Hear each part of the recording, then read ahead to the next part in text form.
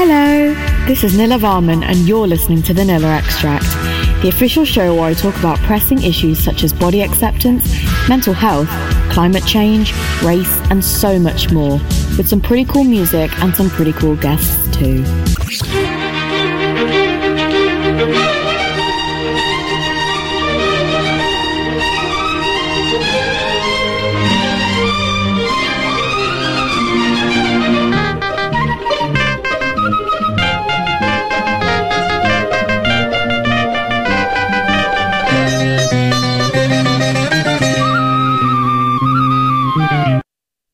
Hello everyone, my name is Nila Varman and welcome to another episode of the Nila Extract.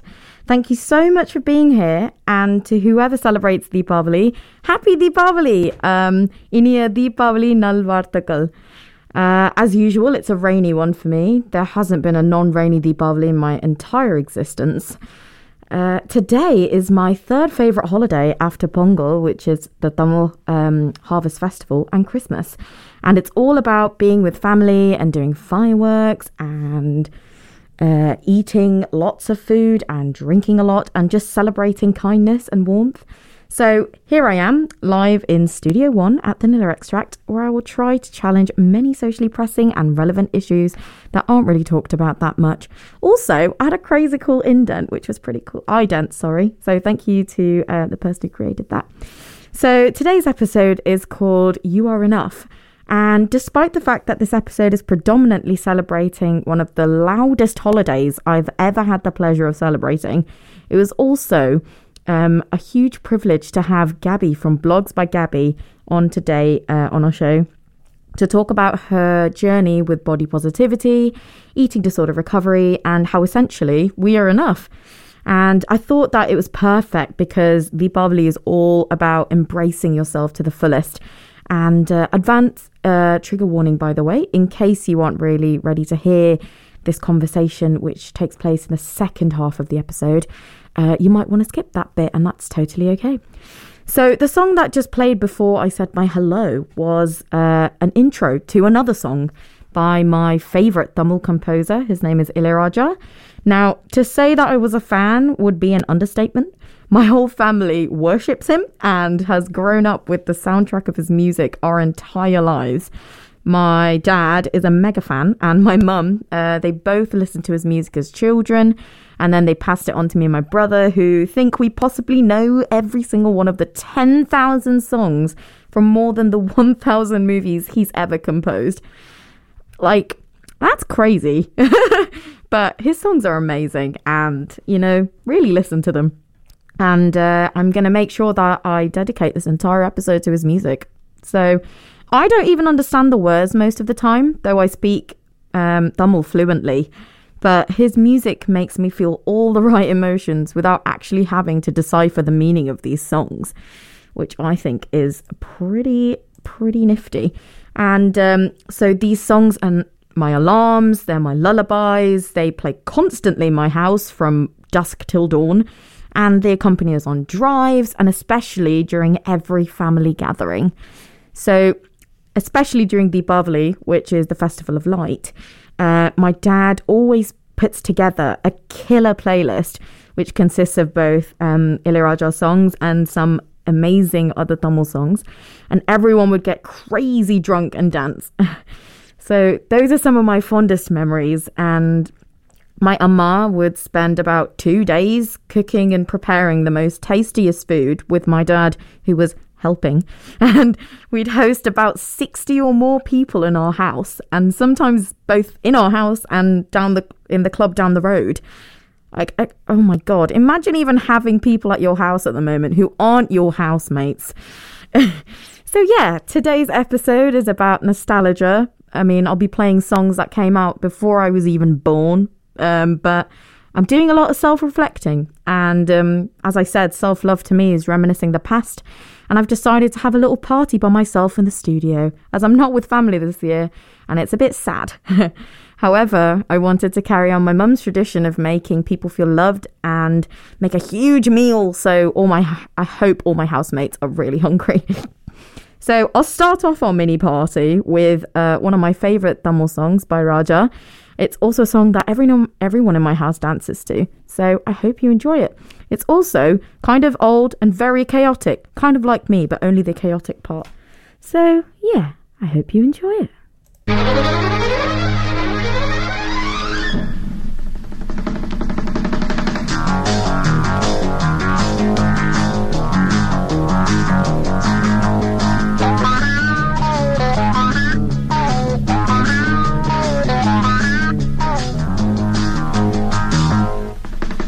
மடை தீரந்து தாவும் நதி அலை நான் மனம் தீரந்து கூவும் சிறு குயில் நான் இசை கலைஞன் என் ஆசைகளாயிரம் நினைத்தது பலித்தது தனநந்தா நந்தனந்தனந்தா தனநந்தா நந்தனந்தனந்தா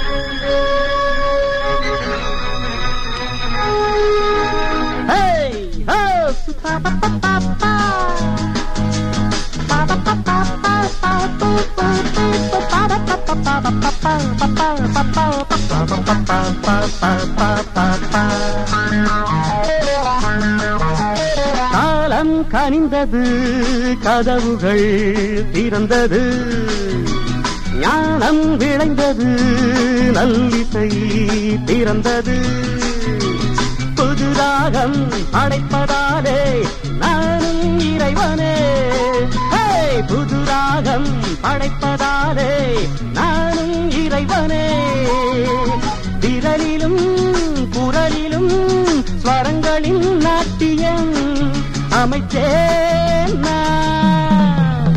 மழை திறந்து தாவும் நதியலை நான், மனம் திறந்து கூவும் சிறு குயில் நான், இசைக்கலைஞன் என் ஆசைகளாயிரம் நினைத்தது பலித்தது.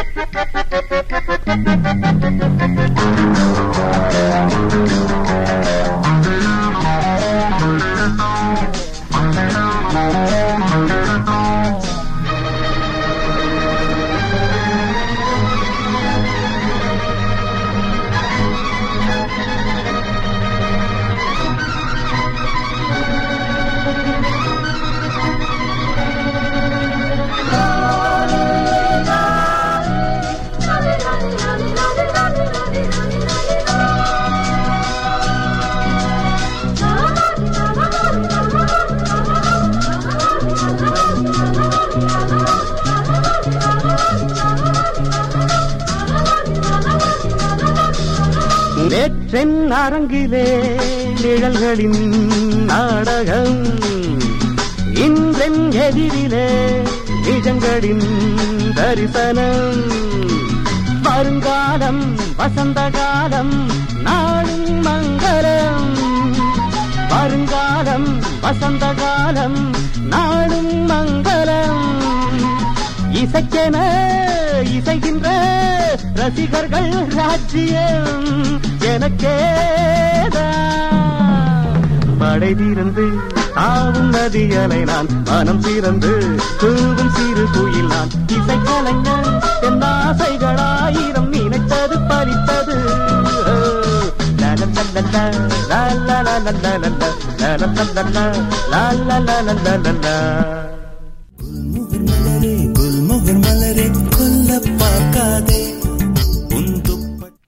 Well, looks like I'd left an ad on there. Whoops.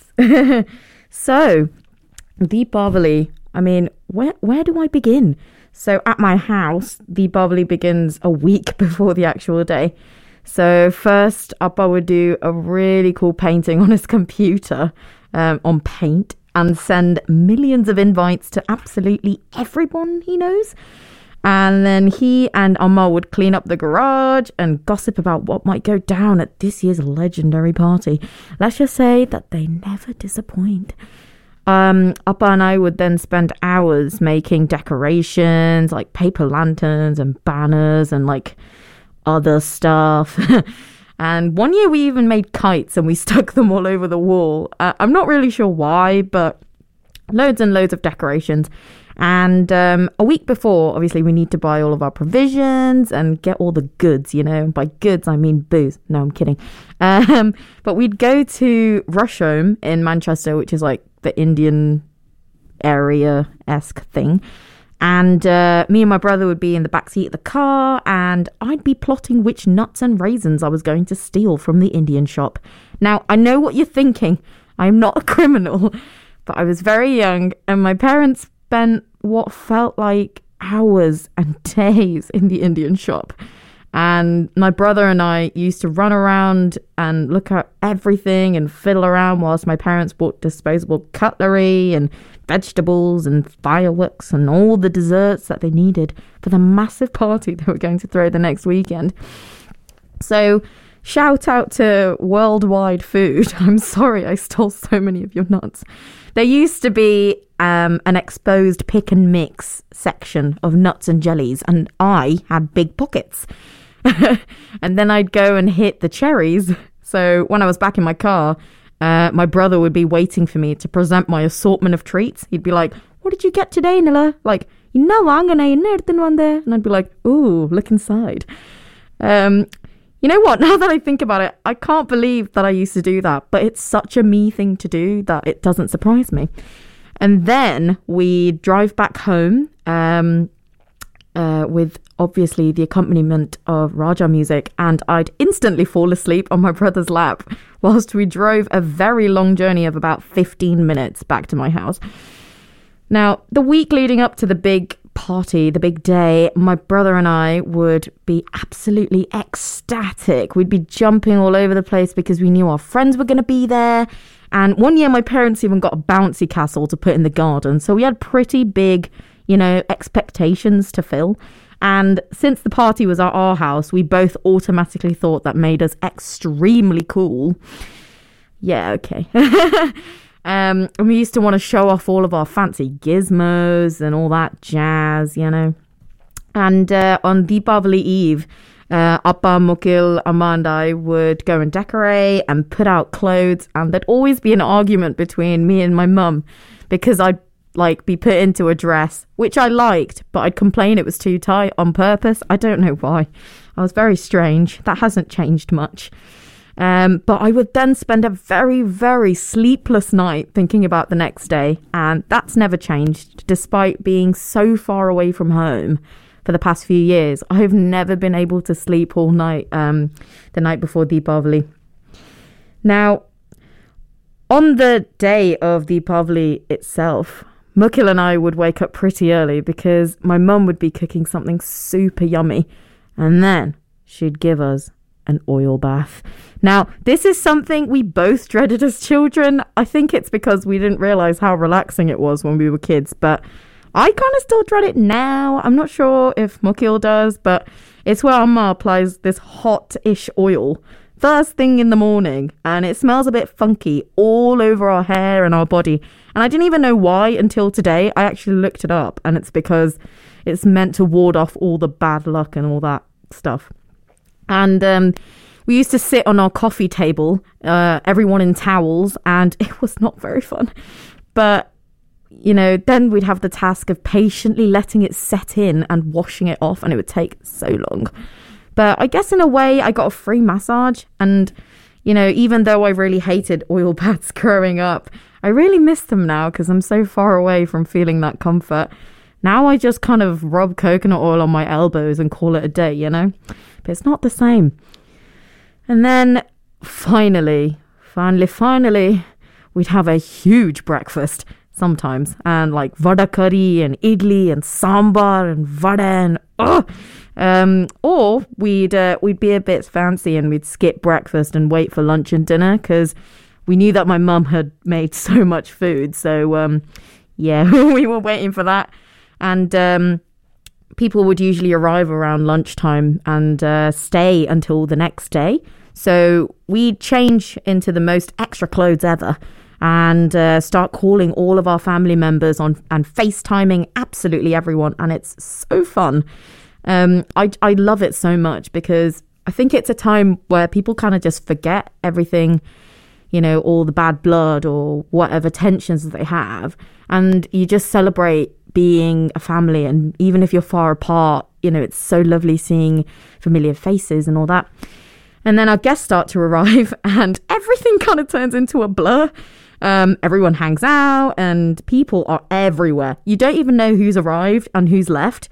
Like, I'll turn around and they'll be like, oh, Nila, inda mama vandirkaru, which means this uncle's here. And I'll be like, oh. And then I'd be like, but where's this guy? And they'd be like, oh, he left an hour ago. And I'd be like, oh, okay, cool. But after I kind of figure out where everyone is, we then dig into this huge banquet that my mum has spent hours making. And oh my God, I miss it. She makes like chicken dishes and vegetables and tandoori and 65s and korambu and biryani and and as the night approaches, all the ammas and appas are super drunk and my appa puts the music on and everybody like gets into the living room and it's hot and sweaty and everyone's got like a pool of sweat on their shirts and it's so attractive. Woo. But until the next morning, everyone's just dancing. And this usually happens after the fireworks. But sometimes people are so drunk, they do the fireworks wrong and they fly everywhere. And we've had all sorts of mishaps, but they always end in laughter. And as I said, we've never had a sunny Deepavali. So we'll all be huddled in the garden with like the biggest puffy coats that we could find. And, you know, with all of my dad's oversized slippers on, and we'd be standing outside being like, oh, the rocket, woo, woo. But, yeah, I remember one year, one of my friends snuck a firework out from the box that my dad had put aside full of all these different fireworks. And he'd set it off with nobody knowing, and it was upside down or something. And it flew absolutely everywhere, and it started hitting all the tables and all that. And I remember just like running inside. But we're all alive, so we're all good. But yeah, so they dance before the fireworks, then they do the fireworks, and then they dance again, and then there's dinner again because they're tired from dancing, and then they dance again, and then they go to sleep. And everybody would literally drop to sleep in the living room. There'd be people everywhere, and it's actually so fun.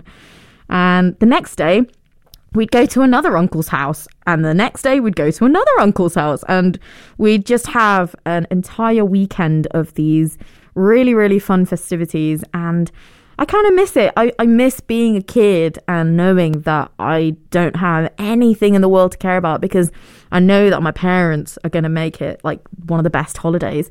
And growing up, they continue to do that, though, in different ways, in different areas, in different countries.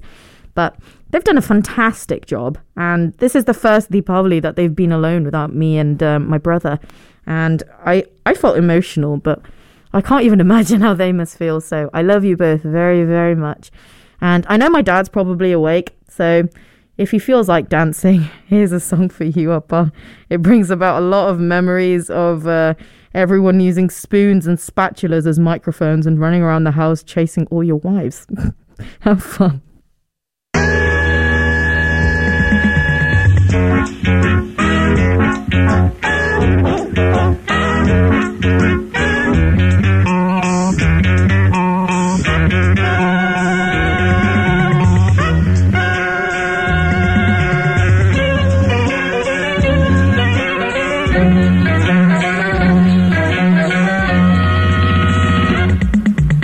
ஆசை 100 வகை வாழ்வில் 100 சுவைப்பா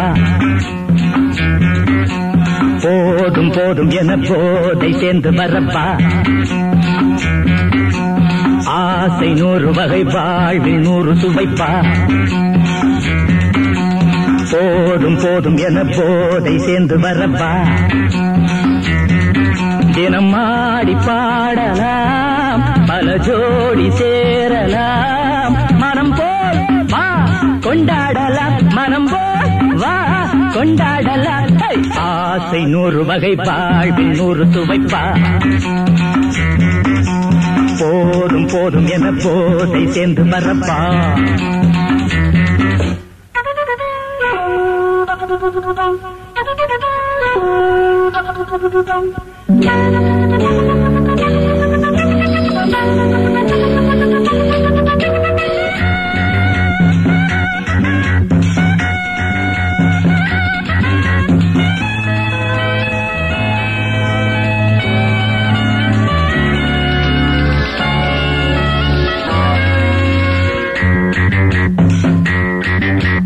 முத்துரதம் போலே சுத்தி வரும் பெண்கள் முத்தமழை தேனாக வந்தவரை லாபம் கொண்டவரை மோகம் உள்ளவரை நீயாடு.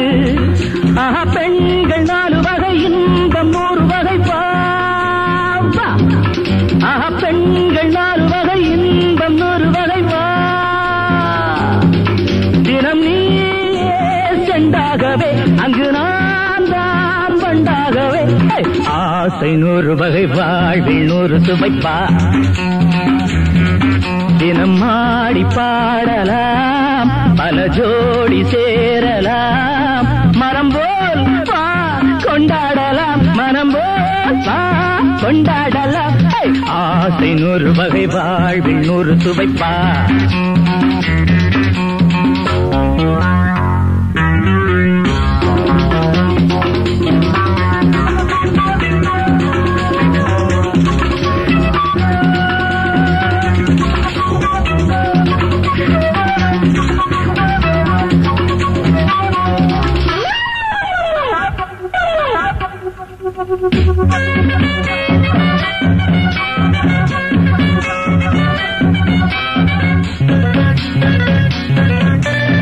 என்ன சுகம் தேவை எந்த விதம் தேவை சொல்லித்தர நான் உண்டு.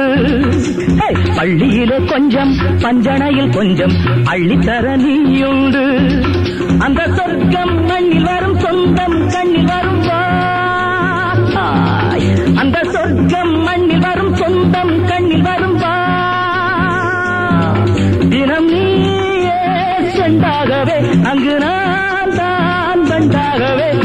ஆசை 100 வகை வாழ்வில் 100 சுவைப்பா. போதும் போதும் என போதை சேர்ந்து வரப்பா. தினம் ஆடி பாடலாம் பல ஜோடி சேரலாம். மனம் போல் வா கொண்டாடலாம் மனம் போல் வா கொண்டாடலாம். ஆசை 100 வகை வாழ்வில் 100 சுவைப்பா. போதும் போதும் என போதை சேர்ந்து வரப்பா. வா வா வா. Wow, that was great. I love that song. I just have like very, very fond memories of everybody just kind of grabbing other people, and just as the music gets faster, they also get faster. And it's a very different song than what I think a lot of people really think about when it comes to South Indian music and stuff. And I don't think a lot of people really expose themselves to other music from other regions in India. And I think it's really interesting. So definitely check it out. But yeah, how is everyone? I never asked. I hope you're well. I'm well. Feeling a little bit homesick. Bit parents. No, that doesn't make sense. I'm missing my parents and I'm missing my brother. And like I said, doing a lot of self-reflection has really kind of helped me, especially during the Deepavali periods, because my first Deepavali at university, I couldn't go back to Manchester and I spent it alone. And I made the crappiest tasting biryani that anybody could ever eat. It was so awful. And I just sat in my room and ate it alone. And once I moved into my house with my lovely, lovely housemates, we've had some really cool Deepavali adventures. And I always try to make sure that I keep that energy alive that both my Amma and Appa have brought me up experiencing as a child. And I want to keep continuing that. So maybe when all this lockdown is over, head over to wherever I'm living and I'll probably still feed you. So, yeah. But that's all for me talking right now. We have our lovely interviewee on next, and still some Raja songs to come, so stay tuned. And I really, really, really hope you enjoy our guest, Gabi, and she's incredible. So thank you so much, and have a wonderful Deepavali. I'm so excited to introduce Gabi from Blogs by Gabi. She is a writer as well as a voice for women of all shapes and sizes and different genders and different sexual orientation and cultural backgrounds and so much more. And today my episode centers around my culture and my heritage. I'm really loving who I am and embracing the Festival of Lights, which is what today is. Well, one the third. But I thought that Gabi would be the perfect person to talk to about loving myself. And she's also an advocate for body diversity, mental health, and she's created such a vulnerable space where she shares her brilliant perspectives and her journey. So you should really, really check out her Instagram and her blogs, because I found that so much resonated with me. So hi, Gabi. Thank you so much for being here. How are you? I'm good. Hi, Neela. I'm doing great. I'm super, super excited to dive into this conversation. I'm such a nerd over these topics, so I'm really excited to share my knowledge and my experiences and hope that I can touch somebody. I'm really glad. I'm so happy you're here. And yeah. But how have you been like during quarantine? I mean, for different people, I think it's been a bit different. Some people really enjoy, you know, the time that they get to reflect, and some people completely hate it. How's it been like that for you? I think it's definitely it's had its ups and downs. My mental health has taken a toll at certain times. It can get hard to be cooped up, in a space. And I'm a pretty outgoing extrovert, but I found that I'm also good at like having my me time. So it's like I'm an extrovert / introvert. I think the biggest thing for me has been like, it's definitely pushed me to be more, prompting plans, because I think before my life was just so go, go, go all the time, and plans just kind of naturally happened, versus when you're in quarantine, you really have to make the extra effort to make plans and to do things and get creative with social distancing. So yeah, it's definitely been, I think, a growth period for me. Definitely. I mean, that's really lovely to hear. For me, it's been like you said, like a whole range of mixed emotions.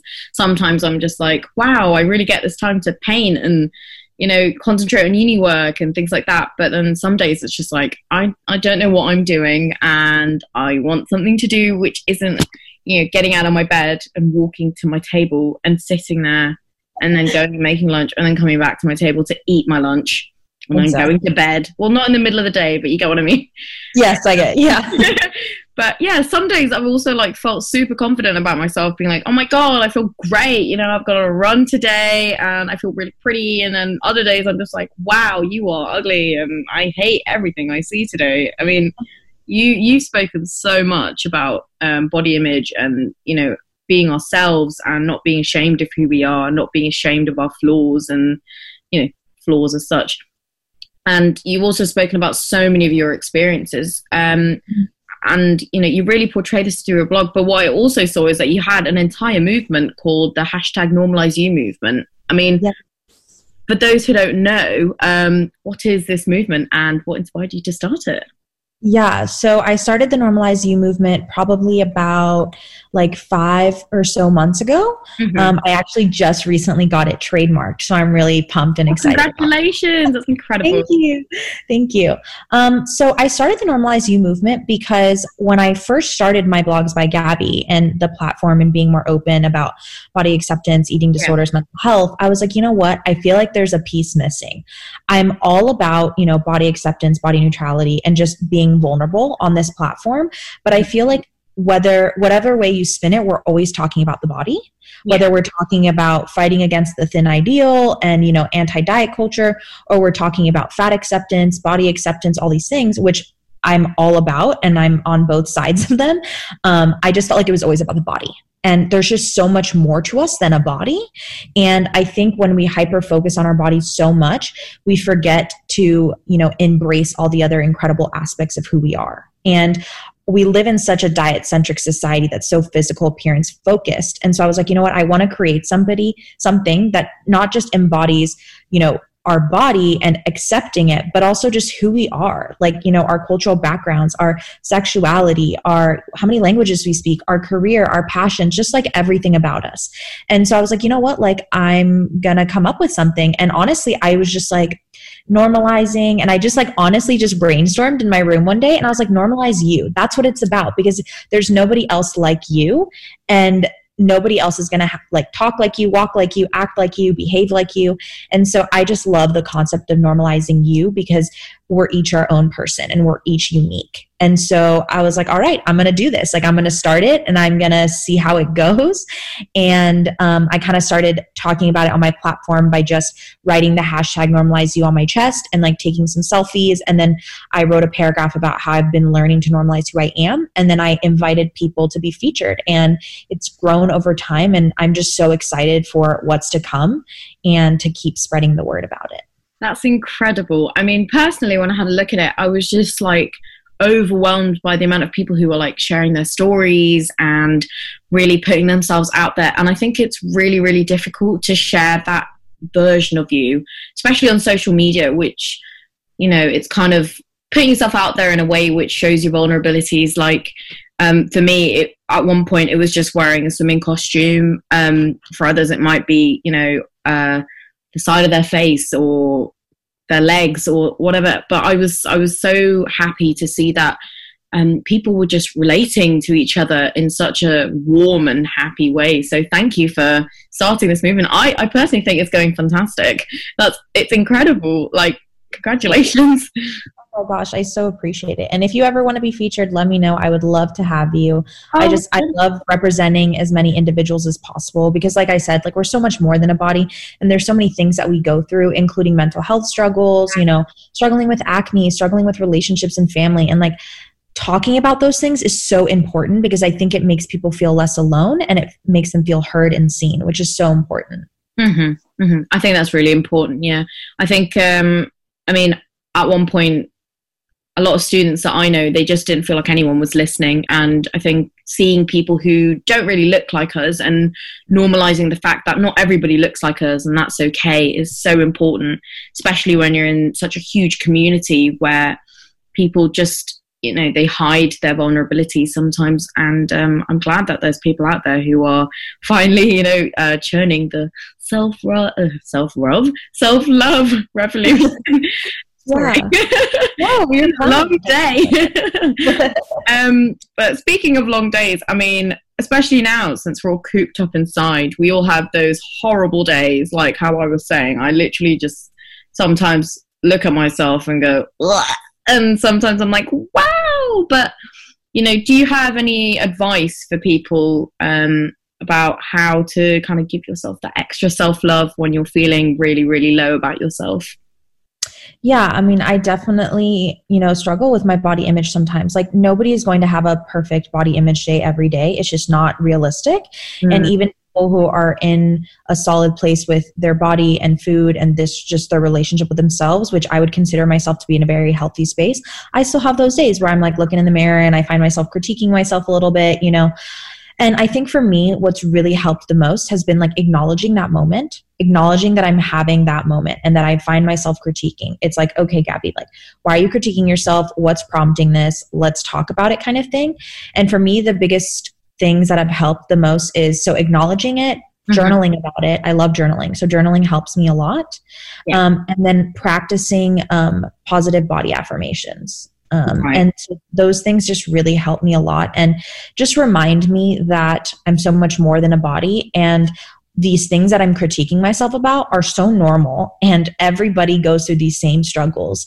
And yeah, just I think reminding myself, I just sometimes need a little pep talk. And so I just kind of have that reminder with myself. And, you know, we're changing and growing through this time of quarantine. And I think it's a great opportunity to kind of, you know, take this time to reflect and really hone in on like, why am I being more critical of myself? Why am I, you know, looking in the mirror and saying mean things to myself? Where is this negative self-talk coming from? And just like really reflecting on it, because most of the time it's not that we're upset with our bodies, but it's something much deeper. Yeah. I mean, I completely understand that. Like for those who don't really know, what are positive self-affirmations? Like what's an example of that? Yeah. So some of my favorites are like, I move my body with joy and in light of love, or like I live my life with light and joy and love, things like that, that are just more neutral and not so body focused. Yeah. I like the ones that are not as body focused. And another one would be like, I appreciate what my body can do, and I'm thankful that it's healthy and it can move, and it's very able-bodied. There's a lot of people out there that have disabled bodies, and it's a lot harder for them to move through this world. And so I think just thanking my body, like, thank you body for what you can do. And in my Normalize You movement e-guide, actually, that I created, there's a section that's like one of my favorite sections, is like thanking my body parts for different things that it does. I often forget that it's so easy to just thank different parts of your body, but we're so hyper focused on what we don't like that we forget to thank our body. Like, for example, like, I thank my arms for allowing me to hug my family every day. Like, I thank my arms for allowing me to pet my cats. Like, I thank my arms for being able to get up and go to the kitchen and make myself a sandwich for lunch. Like, just small things like that, I think, really put things into perspective. Yeah, I mean, I totally understand that, especially what you said about really acknowledging that you're having that negative thought.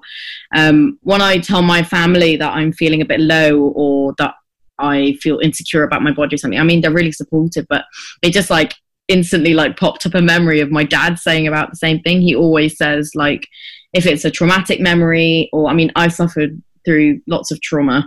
I mean, it's shocking how many people have so much trauma these days. But when I get like these random flashes of memories or just traumatic thoughts, or if it's like I'm criticizing myself so much, my dad literally just says, accept it, welcome the thought in, and then ask yourself, okay, so now I've got this thought, now I've got this fear, or now I've got this hate, what am I going to do with it?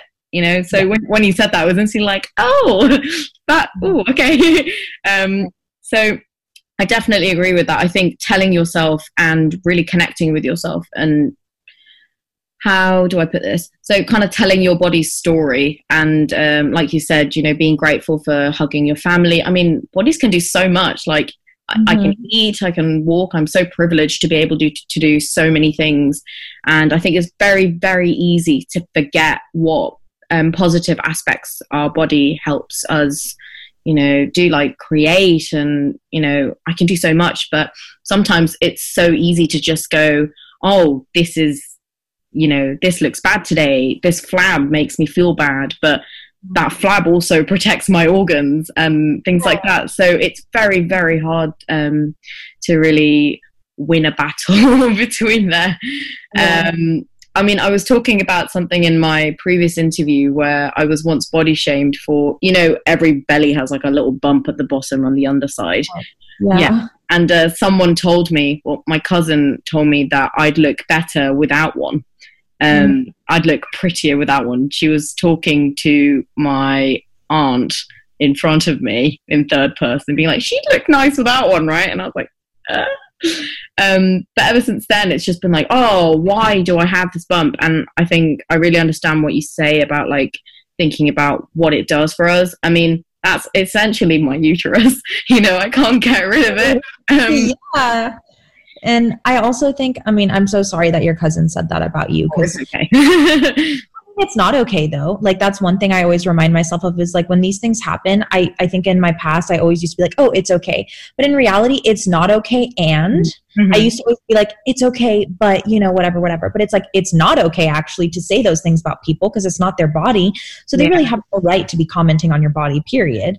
But I think it's important to note that a lot of the times when people make comments like that, it comes from a space of insecurity of their own.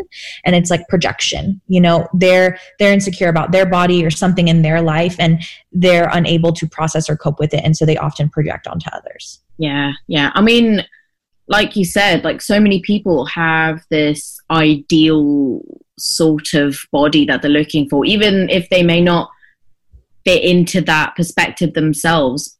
I'm always confused as to why people kind of shove that onto others, even though it's my body per se. Like, I can't go up to someone and be like, you have to look like this particular body type. But I've seen you do such an incredible job, like, educating us about society's narrow ideals of beauty and worth. And you've gone through so much. Like, you shared your experiences and your journey from recovering from an eating disorder, and I think that's incredible, and it's helping so many people understand what it's like to be heard. And you consistently spread these messages of love and body positivity, not just through your Instagram, but also, again, your blog, which everyone should check out, by the way. She has amazing posts.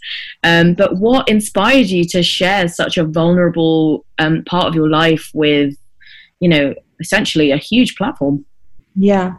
Honestly, I think for me, I feel like I'm being my most true, authentic self when I'm opening up about my deepest vulnerabilities. And my eating disorder is something that took over my life for like 10 years, which is a very long time. And I think for so long, I thought that I was struggling alone. I was like, you know what? Everybody's on a diet. I normalized diet culture. I normalized, counting what I ate and over exercising because everybody does it. Unfortunately, that lifestyle is very normalized. And so I never thought that I had a problem. And I was like, I can't imagine how many people are out there that experience a lot of the same things that I do and don't think they have an issue or don't have anybody to go to, because it's not just I hate my body or I dislike my body and I'm going to just watch what I eat. It's like it becomes eating disorders. They become this obsessive thought process of like constantly berating your body and doing anything in your power to change the way that it looks, whether it's through food or exercise or whatever that may be. And so I just don't think that there's enough awareness out there about eating disorders. And I'm finishing my master's in clinical psychology right now to become a therapist here in Texas. And I want to specialize in eating disorders. It's like 1,000% what I want to do. And so I was like, you know what? Like, I know the type of therapist that I'm going to be, and that's going to be an authentic, vulnerable, open therapist, because I feel like that's the best way to connect with my clients in the future. And so why not start now? Like, why not start spreading education and awareness and being my vulnerable self now?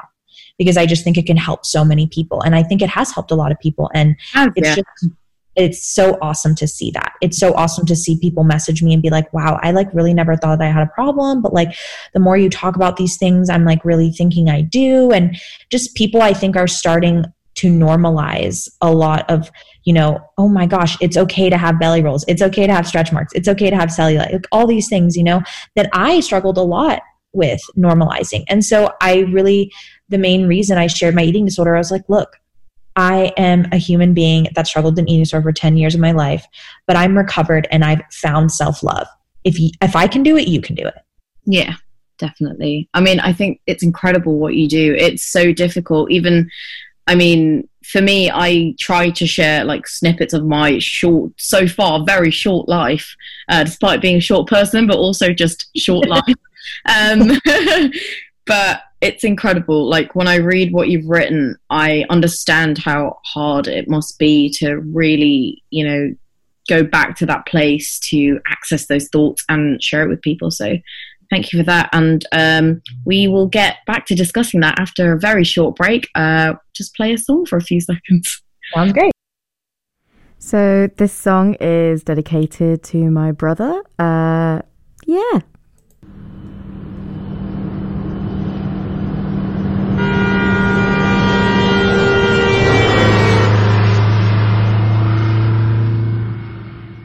உன்னை விட இந்த உலகத்தில் உசந்தது ஒண்ணுமில்ல ஒண்ணுமில்ல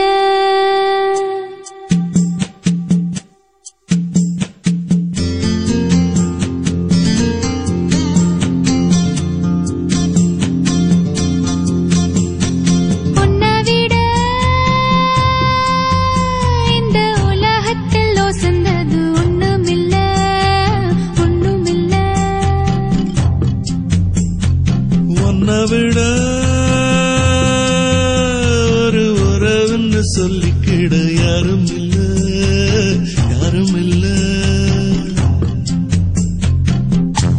வாக்குப்பட கிடைச்சா விருமாண்டி சாட்சி சொல்ல சந்திர வருவாண்டி சாதிசனம் எல்லாம் அவன் தாண்டி கேட்ட வரம் உடனே தந்தான் என்னை விட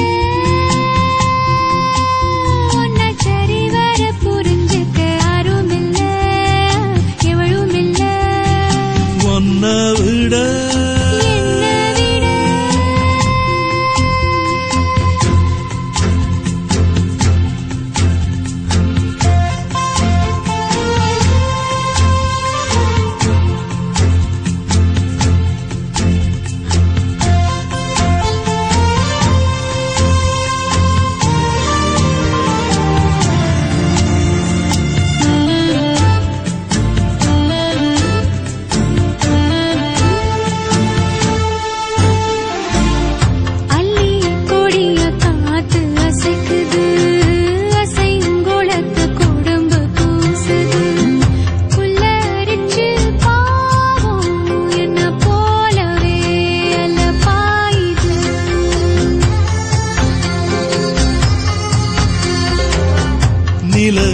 பாயும் வேட்டி சேலையும் நம்ம பார்த்து சூடி சேருது. செத்து வச்ச காத்த துதி பாடுது, சுதி சேருது.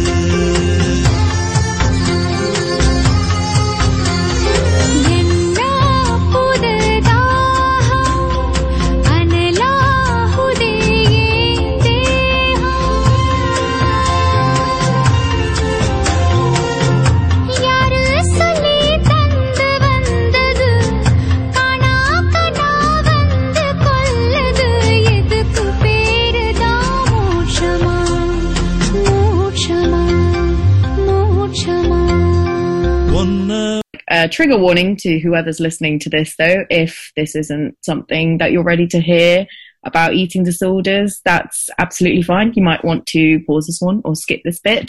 If you are, though, so I remember going on a holiday with my whole family, and we were on a boat earlier that day, and I get seasick, though being obsessed with the ocean, I still get seasick. And I was like, seasick all over the place back at the hotel, and I kind of just stuck with that excuse for about 2 weeks. And I remember my parents were just like, where are you going? And I'm like, oh, I just feel seasick. Oh, it's the boat. They were like, Nilla, you can't be too seasick for 2 weeks. And I was like, what am I doing? What am I doing? I was on this holiday and I was feeling guilty because somebody had told me my thighs looked huge or something before I left. In one of the pictures I'd posted. And I was like, you should be having such a great time, and you're sitting here using, seasickness as an excuse to really be unkind to your body. And it stopped right there, but I know so many people don't really have that epiphany for a really long time. I mean, what was that like for you when you kind of acknowledged that, maybe what you may have been doing was not so kind? It was hard. I think it was hard. It was a big self-reflection process. And I think part of the reason I never thought I had a problem was for two reasons. No one ever really alerted me or told me. At the time when I was seeing my therapist, she had said, yeah, I mean, you definitely have some sort of issues. And she diagnosed me with an eating disorder, probably when I don't remember how long ago it was, but anyways, she had diagnosed me at the time. But she never had said, you need a higher level of care, or you need to go to treatment. She had just said, yeah, these are things you struggle with. So I kind of was just like, okay, I struggle with these things. We're going to talk about it and I'll be fine. But I think once I got to my breaking point, which was, a couple things happened in my life. I scratched the side of my car, and I just something else happened. And I was just like, oh my God, I'm so out of my body. What is happening with me? I finally had the chance to sit down and be like, I can't do this anymore. I am so exhausted.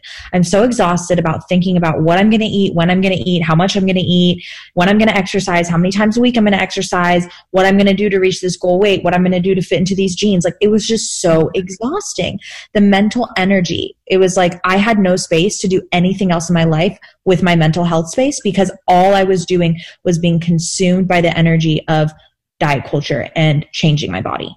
And so I think for me, it was kind of it was a hard pill to swallow when I had to meet with, my medical doctor for eating disorders at the time. And he was like, yeah, this is not okay. You need to pause from your life and you need to get proper care, because you can't go on like this. And yeah, I think it was definitely a hard pill to swallow, but I in hindsight, I'm so grateful that I did take that break and I got recovered. But it's not easy. It's not easy hearing what you're doing is damaging your body and your mental health. And if you keep at this rate, I don't think you're going to be able to make it long term.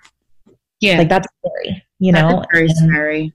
Yeah. I mean, that must have been really hard for you. I'm sorry. Oh, thank you. Yeah, it was definitely hard. But again, I'm so happy that I was able to come to that realization. Unfortunately, I think I kind of had to hit rock bottom for myself to finally just surrender and just be I can't do this anymore. It's exhausting having all these thoughts. And I think somebody being able to define what I was going through and validate what I was going through was really nice, and a great, kind of aha moment. Okay, I'm not crazy. This is something that people experience in this heightened way. I'm going to get the help that I need and it's going to be okay, And I also think another thing too was I was able to validate my experience because I felt so alone, you know, as I'm sure you did whenever you were having those thoughts and being like, why am I doing this? Like, you know, but I think it's that voice in your head, that negative self-talk voice that's just trying to, you know, take over your life. And I think once you have the chance to step back and be like, no, I want to take action and like live my life the way that I want to authentically, it's just a weight lift off your shoulders. Definitely. Yeah. I mean, I bet. I mean, firstly, diet culture sucks, doesn't it? It's terrible. Like, it's the worst. I was reflecting on like what I've been doing the past few years, and it was really funny because I was like, I talk to people so much about how diet culture sucks and, you know, we should try to come out there. And then I've been like, since I was like 14, I was like trying all these crash diets, like, you know, the 3-day military diet. And then it was oh my God, I think I tried that one too. It was horrible. Yeah. I remember my mum made the most tastiest chicken biryani one afternoon, and I was sitting there eating toast with cottage cheese, and I still remember we had guests over and I was just eating it was cottage cheese and raw tuna, and it was like, oh, Nilla, you're doing this because it's worth it, don't worry. But I was like, how? You know, now I'm at university and I would do anything for my mum's cooking right now, you know. Oh, I'm sure. You do this to yourself. What a wonderful opportunity not to get chicken biryani, you know. And then I did this thing called the water diet, where I just drank water for like 2 days. I just drank water every hour, which is shocking probably to my friends who are listening, because I am the worst. I'm not like a very good water drinker. That didn't make sense, but hydrator. Yeah. Got you. We have a chart in my student house, which I don't really update anymore, even though I'm supposed to. But it's basically I note down how many bottles I've had a day, and if I don't have enough bottles, my friends come and flick me as a punishment because I'll have one sip of water. I can go like 2 days without water. It's very bad. Yeah. A lot better now though. Hey, chapped lips but healthy skin. Love it. But yeah, I was just thinking about like, what were you doing? Like it's like that realization, as you were saying, it made me think, you know, have I wasted my time by firstly not eating the biryani, obvious regret, but also it's just like, I can't believe I was in the mindset of thinking that food is bad and that I should be drinking so much water to pee it all out, and that I should just like all the water weight would go down or something. I mean, drinking that much water, I bet, is very, very unhealthy. Too much of anything is unhealthy. So, I mean, I'm surprised you didn't feel dizzy or like pass out. I'm surprised I didn't explode. You know, I'm very, very shocked. I'm sure maybe I lost weight or something, but it wasn't in the right way. You know, I think at that time, if I'm not wrong, I went through a really traumatic experience. My friend passed away. It's okay. It's been like 5 years now, but oh my, I was just like saying that out loud and I was like, wow. Okay. But she unfortunately took her own life, and it was a really, really sad time. And I was like, I was so attached to a separate group of friends that after she passed away, I was just like, I don't have anyone anymore. And I turned up to a cousin's wedding, like, you know, same skinniness. I was like the best my body's ever looked, per se. I felt fit, and I was doing all these weird diets and stuff because I didn't have anything else to do, and I was depressed and I wasn't doing well at school. And school was being awful and unhelpful. But I'd come there and people were like congratulating me on my body. And, you know, they did know that I was going through something, but they were also like, wow, you look fantastic in this outfit. You know, your waist is so skinny, and you're glorifying the weight. Glorifying it, yeah. At the time, I was just like, okay, anything good is enough for me at the moment. But then I went back for another cousin's wedding, maybe 1.5 years later, after I started taking some medication, and you know, my body started changing like a normal human person. Yeah, I put on some weight, and it wasn't even that much now that I look at it, but it was made to seem like I'd put on like 1,000 kilograms, and I got off the plane looking like an unrecognizable person, and suddenly everyone was so hostile and just like, oh my God, why do you look like this now, and making fun of me behind my back and all. And it's just like, I think the glorification of like weight as a thing, as you're talking about, is so toxic, especially if you're going through something like an eating disorder or grieving. I mean, I've never really talked about it in this way before, because I myself never understood it till recently, but it sucks, doesn't it? Oh, it does. And it's so sad, but weight loss is so glorified that unfortunately people don't realize the harm that they're doing. And the harm that they're doing is that they're further fueling the disordered behaviors that you're engaging in, because they're like, oh, well, this might be bad what I'm doing, if you're conscious of the fact that what you're doing is bad, but it's working and it's getting me the attention, and people are, glorifying my body. So I'm going to keep going. Yeah. So. Yeah. I mean, I think somebody was telling me in my last show that, you can be perfectly happy with your body, but also it's okay if you want to change it. Like, you can be satisfied and want to improve yourself further, and it's okay to be at that level. And I think that's quite confusing for some people to understand, because instantly they're like, either you're glorifying weight gain, or they're saying you're glorifying eating disorders. Do you get what I mean? Yeah. So yeah, it's a weird scale that kind of just, I don't know, it's very uppy downy. But speaking of scales, that was a really bad transition. But so many people just think, as you said, that you're defined by how much you weigh. That number that pops up on the screen is apparently your worth. It's not, to whoever's listening. Yeah. But what's your opinion, before we go, on how mainstream media makes us think that this electronic box thing defines us? Man, I think the scale is like the number one thing that so many people pay attention to, and they're so consumed. And I myself was so consumed by the number on the scale, and I kid you not, there was a period where I would weigh myself almost every day, and it's like, if that number didn't reflect what I wanted it to, it dictated my whole day. And I know that's the case for a lot of people. And I just think that it's so misrepresentative of who we are as humans. And there's just so many factors that go into our body composition, our health status, but people are just so consumed by the number. And I think it has a lot to do with just like general medicine. And, a lot of general medicine doctors go off of BMI, which is, your ratio of your height and your weight. And they're like, you're either unhealthy or unhealthy, or you're, obese or you're overweight, whatever. And so I think that narrative has been, put out there for so long that of course people are going to think, well, if my doctor's telling me that I'm overweight by just simply looking at my weight and my height through a chart, then it's like then I'm overweight. It's like, it's been so deeply ingrained in the narrative that's been going on for so long that it makes sense that people would look at a number and think like they're overweight or they're unworthy, right? I think, as you were saying, it really, the just a few words, they really, really stick to you. It's like a number gets pasted to your head, basically.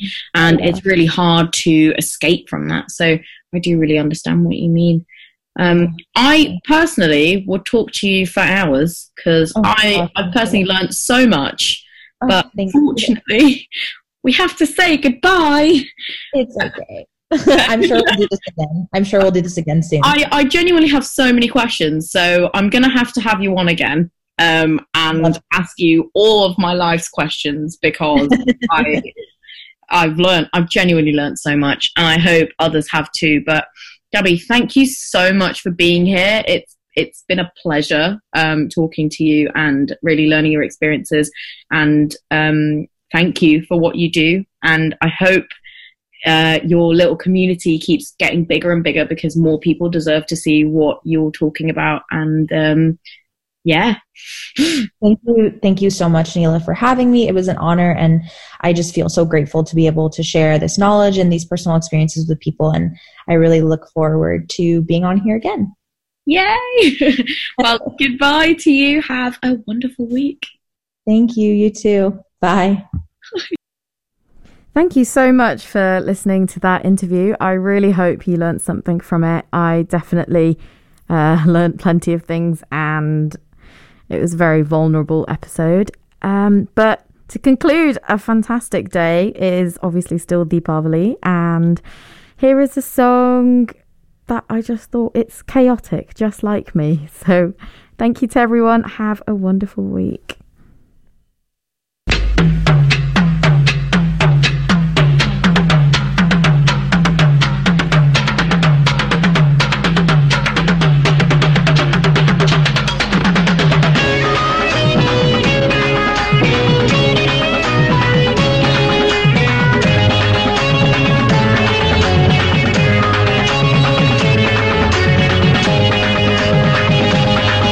अरे हाँ ಯಪ್ಪ हाँ ಯಮ್ಮ है ಯಪ್ಪಪ್ಪ हाँ ಯಮ್ಮಮ್ಮ அடியே மனநில் நானிக்காதடி கொடியே என்ன கண்டு நீ சொக்காதடி தாப்பாள போடாம கேப்பார கேடாம கூப்பாடு போடாதடி அடியே மனநில் நானிக்காதடி கொடியே என்ன கண்டு நீ சொக்காதடி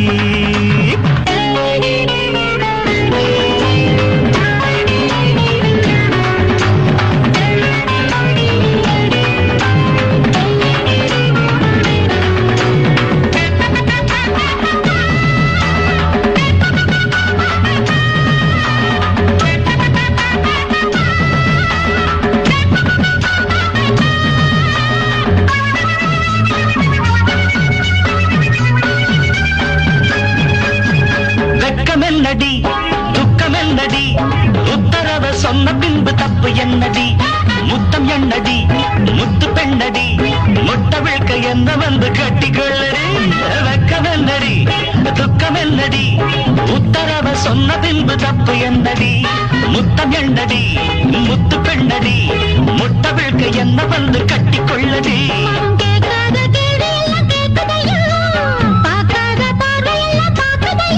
மனம் கேட்காத கேடு எல்லாம் கேட்குதையா பார்க்காத பார்வையெல்லாம் பார்க்குதையா காலம் கருப்புது கட்டழகு கரையுது காத்து கிடக்குற கைய கொஞ்சம் கொடி அடியே மனம் நில்லு நானிக்காதடி கொடியே என்ன கண்டு நீ சொக்காதடி பிராண போடாம பற கிழம கூப்பாடு போடாதடி அடியே மனம் நில்லு நானிக்காதடி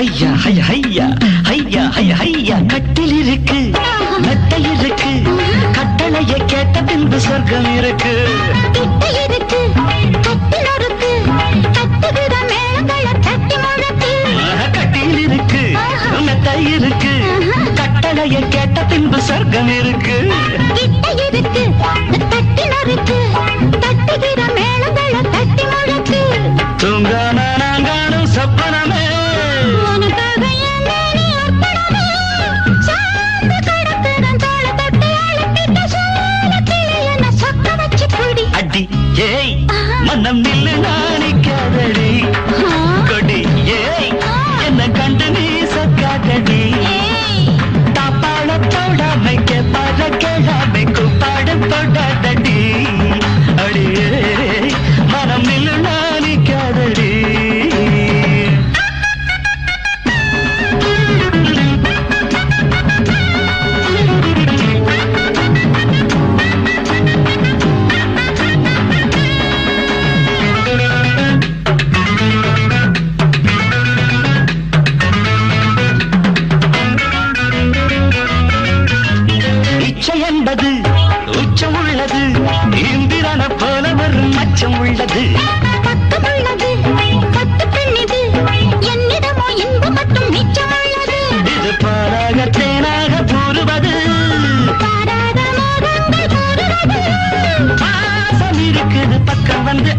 இருக்க தவிக்குது பக்குவமா பிடி அடியே மனம் நில்லு நாளிக்காதடி கொடியே என்ன கண்டு நீ